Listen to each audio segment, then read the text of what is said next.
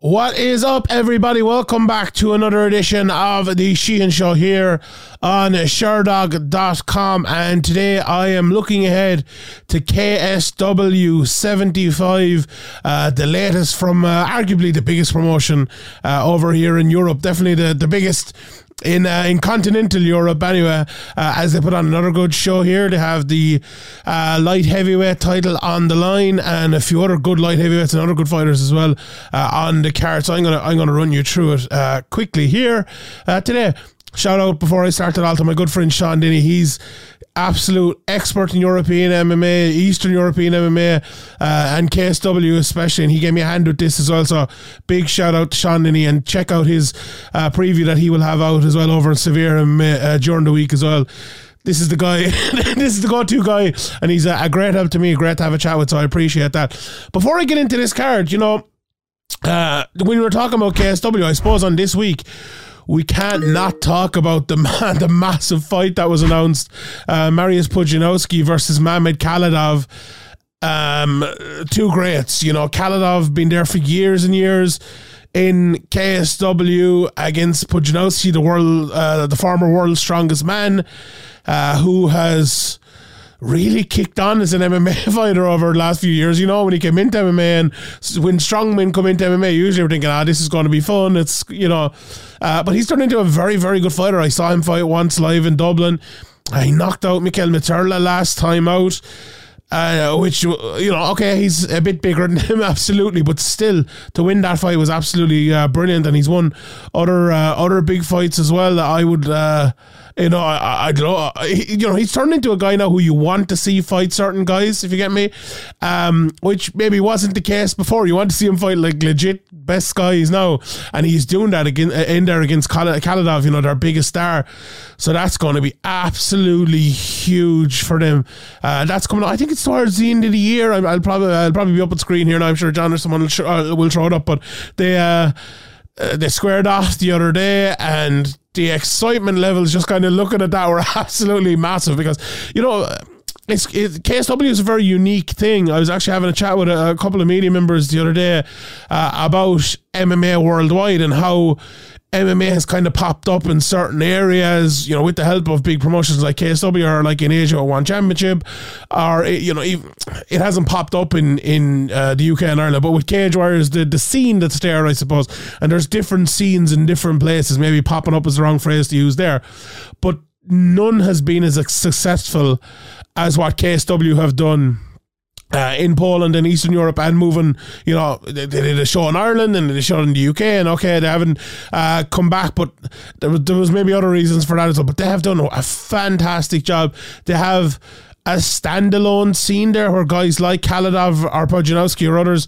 don't need to leave KSW, or, you know, I know they have a couple of sister promotions as well and have down through the years, but they don't need to leave that to have great fulfilling careers in terms of money, but also in terms of stardom and, you know, achievement, because winning a KSW title or having big fights in KSW, having big wins in KSW means a lot. It's always a thing I said with certain titles, whether it was the Cage Warriors title here or the Bama title, people call them world titles. I actually think it took away from them, because to be a Cage Warriors champion means something.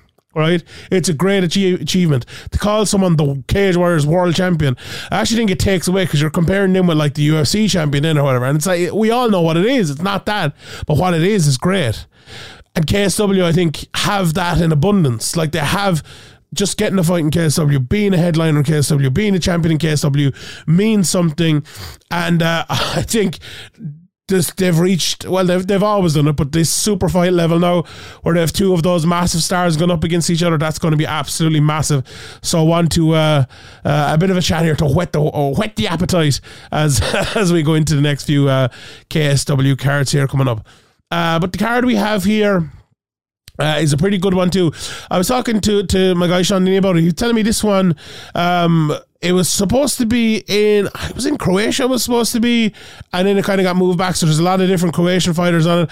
I'd assume they were aiming this to be a Soldaev card maybe, and obviously Soldaev went, and he signed for one championship, but it's back in Poland now, so I'm sure there'll be a big crowd there, again over in the amphitheatre in Nowy Sacz. Is that right? Did I get it right? Nowy Sacz, over in Poland. So the KSW stalwart Damian Stasiak is in this, and he's fighting Robert Ruchala, who's 7-0. Watched a bit of Ruchala today, and he's a very, very interesting sort of fighter.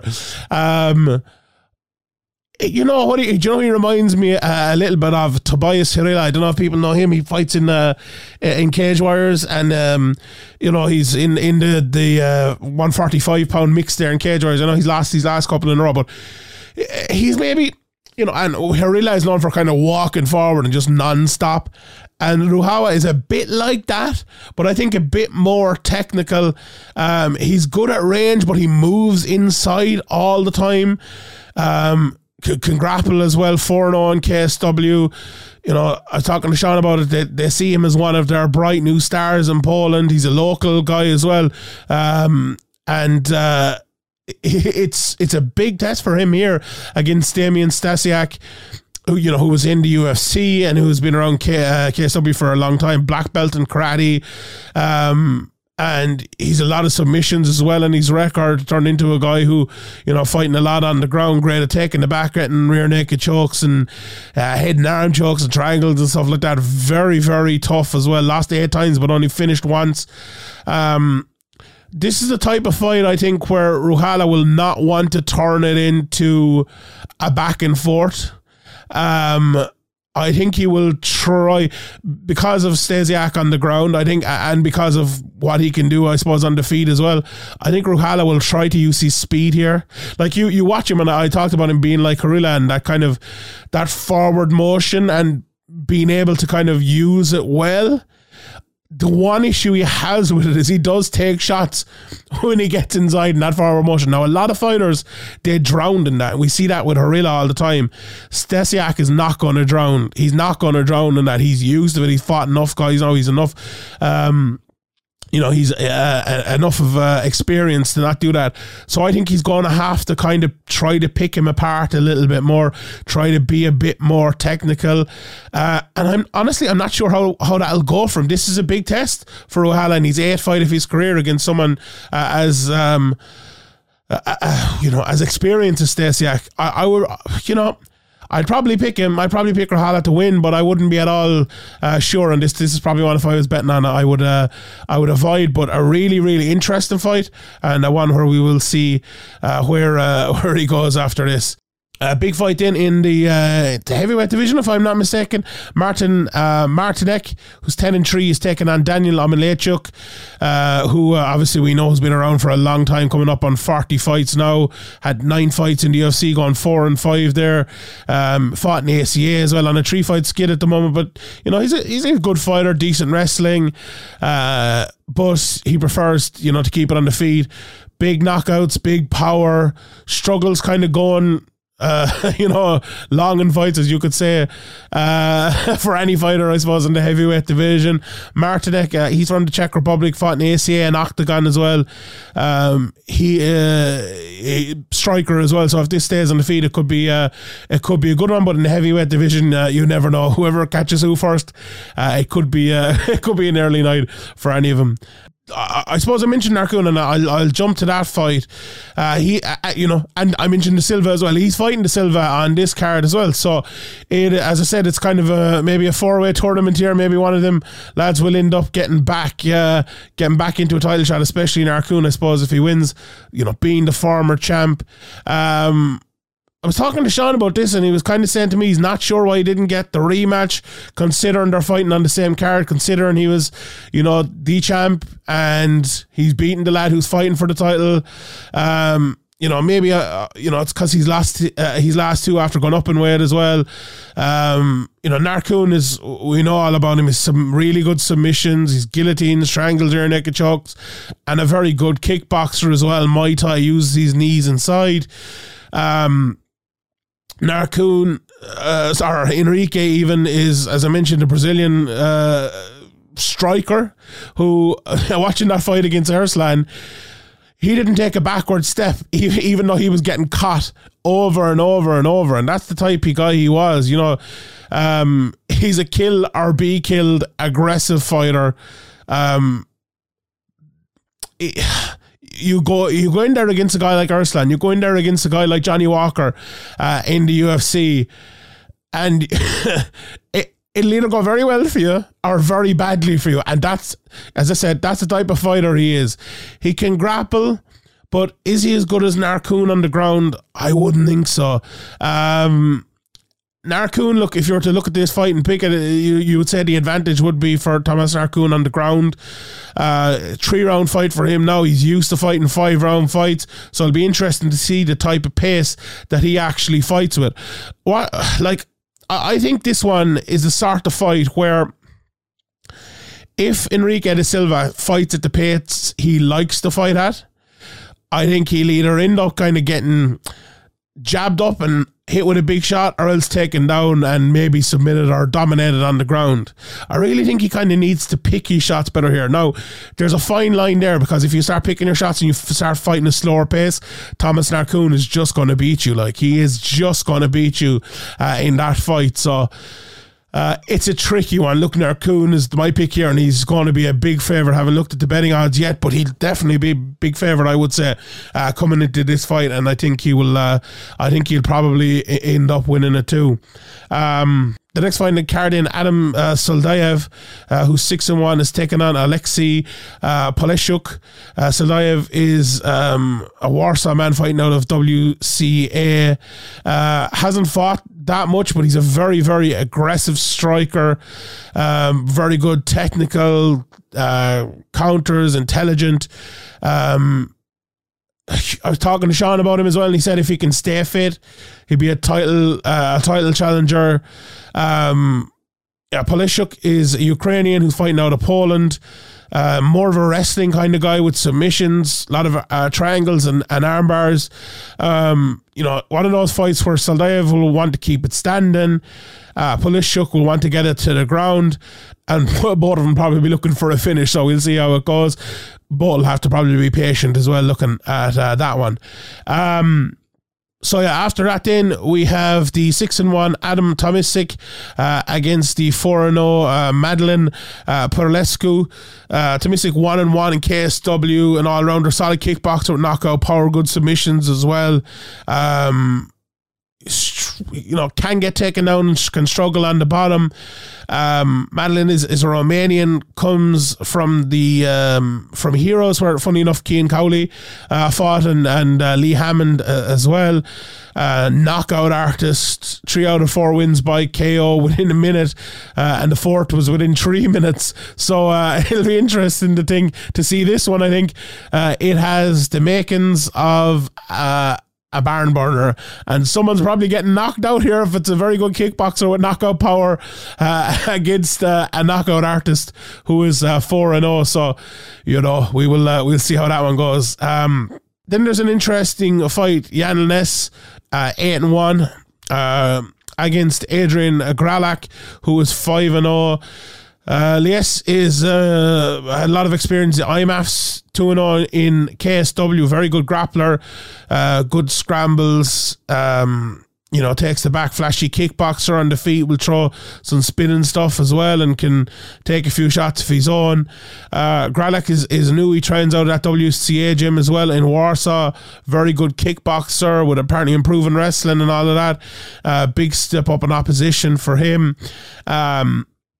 And it'll be interesting to see, I suppose, who can get the better of the grappling there if it goes down. But you would think it's interesting as well. We see like Liasse here with his IMAF background. I was looking like Cian Cowley, obviously fighting out of Ireland here.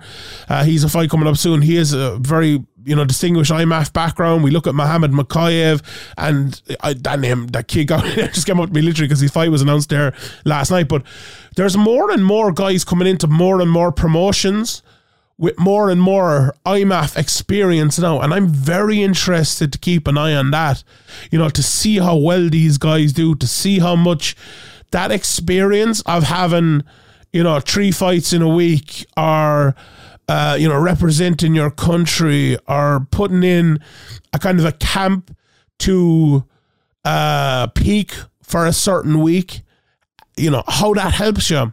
Because, MMA, and I'm sure it's the same, it's here in Ireland, but it's the same everywhere else.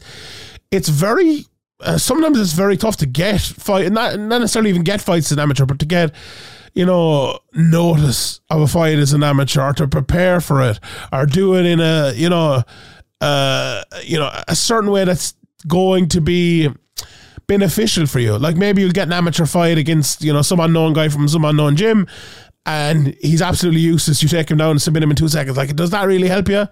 Or maybe you go in there, you get a war, you get destroyed by someone who has been doing it for 10 years and you're 6 months in or something like that. Whereas in the IMAFs, now, that can happen as well, but a lot of the countries, and Ireland this year did have qualifiers to get there.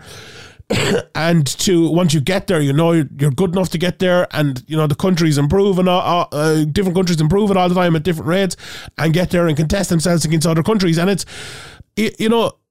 I wonder. It sounds good, and I think it is good, but we'll see. And I think we have to continue to look at this and assess it and see how well the IMAF structure is working. I know that's kind of a slight tangent here from the KSW preview, but with Liasse coming in here as well, I think it's definitely an interesting thing to think about and talk about as well. As I mentioned before, David Martinek as well against Kamil Szkardek. Martinek 1 and 2 in KSW's Czech. He trains out of Poland in Jan Blachowic's hometown, not far over the border. Taekwondo black belt with a very good grappling knockout power as well. And he's a big finisher. His opponent Kamil is a very, very good prospect, only at 2-0. Comes out to Armia fight night. Apparently great amateur career, trains in a good gym with Krakow, grappling Krakow even. Apparently he's a very, very well-rounded. I saw a bit of him, but Sean was telling me as well, trends with submissions, guillotines, armbars, a good kickboxer as well. A big step up though to a guy with 9 fights.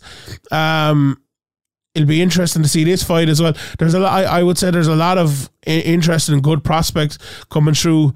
Will it be too soon? Will it be just the right time? I suppose we will see in that one. And the last fight then, Petra Castkova against Adrianna Kreft. Castkova, 40-year-old out of the Czech Republic, was fought in Bellator.